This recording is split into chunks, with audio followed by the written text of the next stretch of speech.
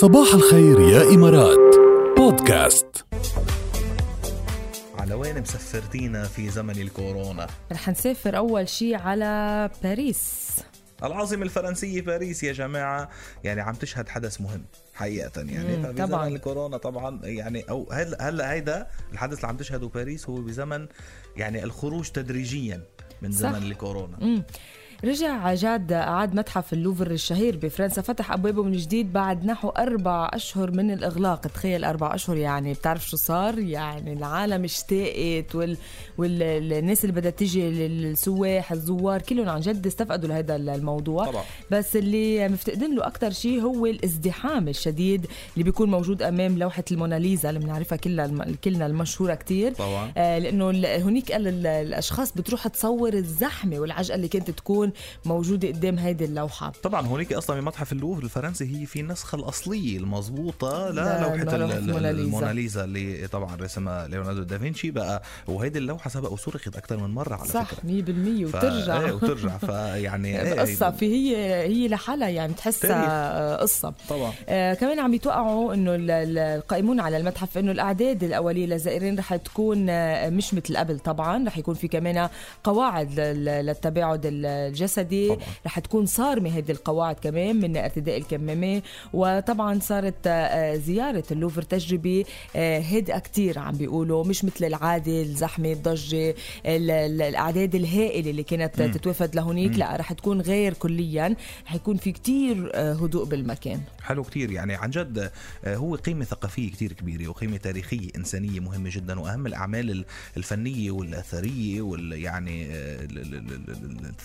الثقافية فينا نقول بشكل عام موجودة بمتحف اللوڤر الفرنسي. وكانوا مشايرين جاد كمان كم صورة عن الساينز اللي حاطينها على الأرض ليذكروا الزائرين إنه يحافظوا على مسافة التباعد اللي هي 2 متر. كمان وضعوا مواد تطهير الإيدين بكل الأماكن بنظام مخصص، يعني اشتغلوا كل شيء كرمال تكون العودة آمنة. إذا مش قادرين تروحوا على فرنسا تزوروا متحف اللوڤر الموجود هونيك، كمان في متحف اللوڤر بأبو ظبي كمان يقدم قيمة يعني ثقافية هائلة ورائعة جدا، من أماكن لازم وضروري تزوروها بالإمارات. بنروح لخبر تاني بشق آخر تماما للممثل السينمائي المبدع العبقري الاستثنائي، واحد من أهم 5 ممثلين يمكن بالعالم، مش يمكن أكيد بالنسبة لي، يعني توم هانكس طبعا الرائع جدا، عم الحاصل على 2 أوسكارز. هو كان من الناس يلي انصابوا بالكورونا، انصاب هو وزوجته بكورونا بأول شهر أو تاني شهر، يعني كان بعده الكورونا بعز ما طلع وبلش ينتشر بالعالم وكذا. أعلن وقتها توم هانكس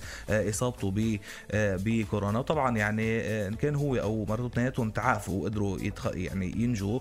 بس خلال مقابلة هلأ أجراها معه تلفزيون رويترز قال على أقل تقدير، شوفي شو قال مع حرفيته، يعني شوفي كمان كيف بيقدر يكون الممثل أو الفنان اللي عنده كتير معجبين وبابليك فيجر بيأثر فيهم، بيقدر رأيه يكون مؤثر ومهم، وهيك لازم يكون قدوة يعني. فعم بيقول إنه هناك 3 أمور بسيطة في استطاعة الجميع فعلها إذا اختاروا ذلك، هي وضع الكمامة، غسل الأيدي، والتباعد الاجتماعي. ليك شو هينين، يعني ما عم يحكي شيء من المريخ مثل ما بيقولوا، عم يحكي شيء واقع. عم نحكي كنا هلا. هو بكفي بقول هانكس، بكفي إذا لم تستطع فعل ذلك فأنا لا أكون لك الكثير من الاحترام. يعني مثل انه خلص هودي اجباري تعملهم. If you can't do this I do not respect you. اوكي او I do not much يعني respect you much بقى.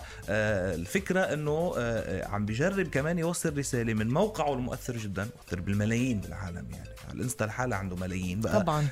يعني واحد على التلفزيونات المهمة بالعالم عم بيطلع يوصل رسالة ويقول انه انا توم هانكس، اذا انت بتحبني، اذا انت من معجبيني، اذا انت من الناس اللي بيحضروا لي افلامي، انا ما بحترمك كتير اذا انت ما بتلتزم بهول، لانك ما عم تتحمل مسؤوليتك الاجتماعيه. صح، هيدي رساله انه مثل لك انه اعملها وخلي العلاقه بيناتنا منيحه، خليني محترمك يعني. صحيح. ما بيحلى الصباح الا مع ركيل وجاد، بصباح الخير يا إمارات. ماجدة آخر أغنية لحنها الموسيقار الراحل ملحم بركات لماجدة الرومي من بعد نجاحهم الكبير باعتزالة الغرام، عملها وتتغير الدقايق، والكلام كمان لنزار فرانسيس.